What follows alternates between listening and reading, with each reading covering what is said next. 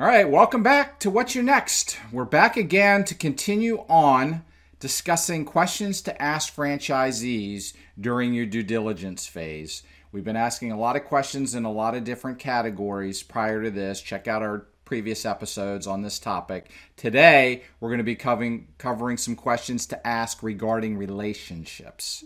Welcome to What's Your Next? This is the go-to podcast for aspiring business owners who want to get to the next level, escape the rat race, and give their middle finger to the corporate 9-to-5. If you want financial freedom, work-life balance, and the business of your dreams, you're in the right place. Dave and Stacy Riska, husband-wife franchising duo, openly share their successes, failures, and lessons learned in franchising, business ownership, and working with your spouse. And we got 3 questions today. Like before, I'm going to ask Stacy. She's going to answer from our background and also why the question she believes is so important. So, question number 1 on relationships. What do you like most, least about the your franchise relationship? So this is, what do you like most or least about your relationship with your franchise? Okay, so I hem and haw because it's really going to depend at what phase you ask that question. So if Dave, a prospective franchisee, is asking me when I'm just a newer franchisee, my answer would be, I love the support and they're always there to help me and support me. If I'm answering that question now, 16 years into the business, I would have, a much different answer. And therefore, that's why you want to understand the person that you're talking to. How long have they been in the business? And again, we keep saying this, but it's worth repeating. Are they a top, a mid, or a bottom level performer? Because I think that really factors into it. Right. And that goes into, interviewing enough franchisees that are at different lengths of time in the franchise. New, mid, been there 16 years. You're going to get different answers. Question number 2. Do you feel you have a positive rapport with your franchisor and your fellow franchisees? My answer would be yes. Yes.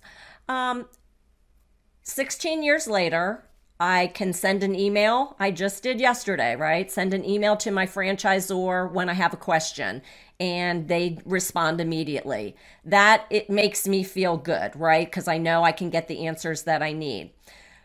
From a franchisee perspective, I love that, we have our own little our Facebook group. You can go on, ask questions, post a challenge, post a success. People really are there supporting each other. Now, from the broad perspective, in franchising in general, I think that's a key benefit of a franchise is the whole ecosystem.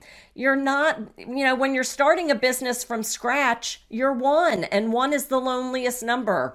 Who do you go to when you need to run an idea by somebody? Who's going to tell you not to do it that way? Who's there to pat you on the back when you have a success? Franchising, you have a whole ecosystem.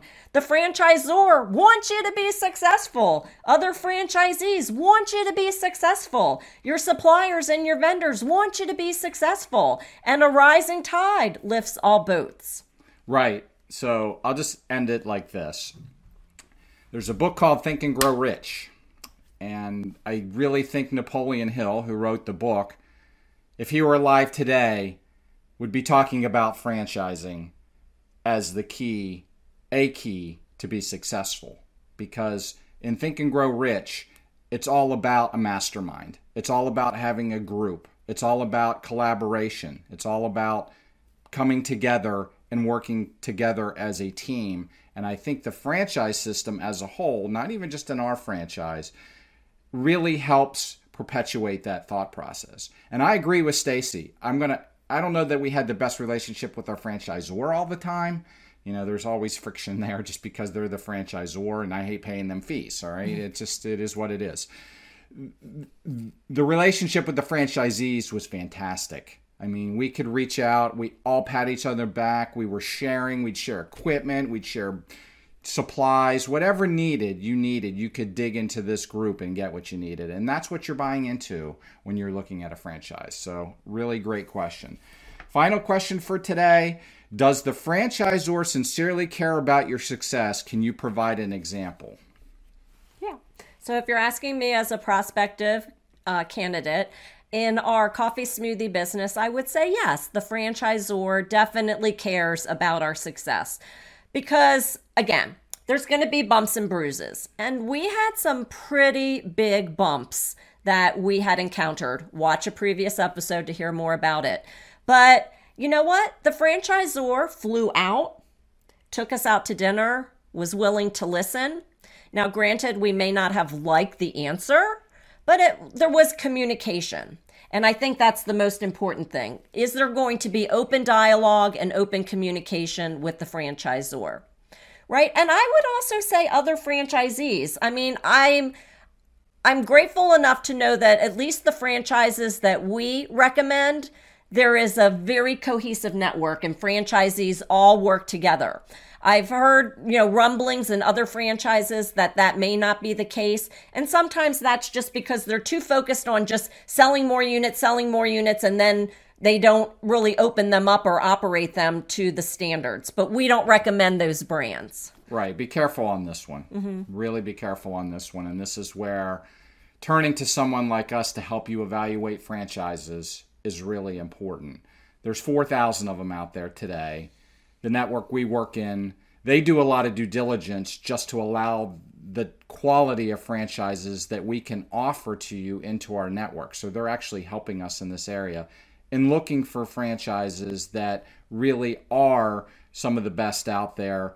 And if you're going to be the best, your franchisees have to be successessful. I mean, look at McDonald's. I mean, it's all about that. If that business owners of McDonald's weren't successful all these years, do you think they'd be as successful as they've been?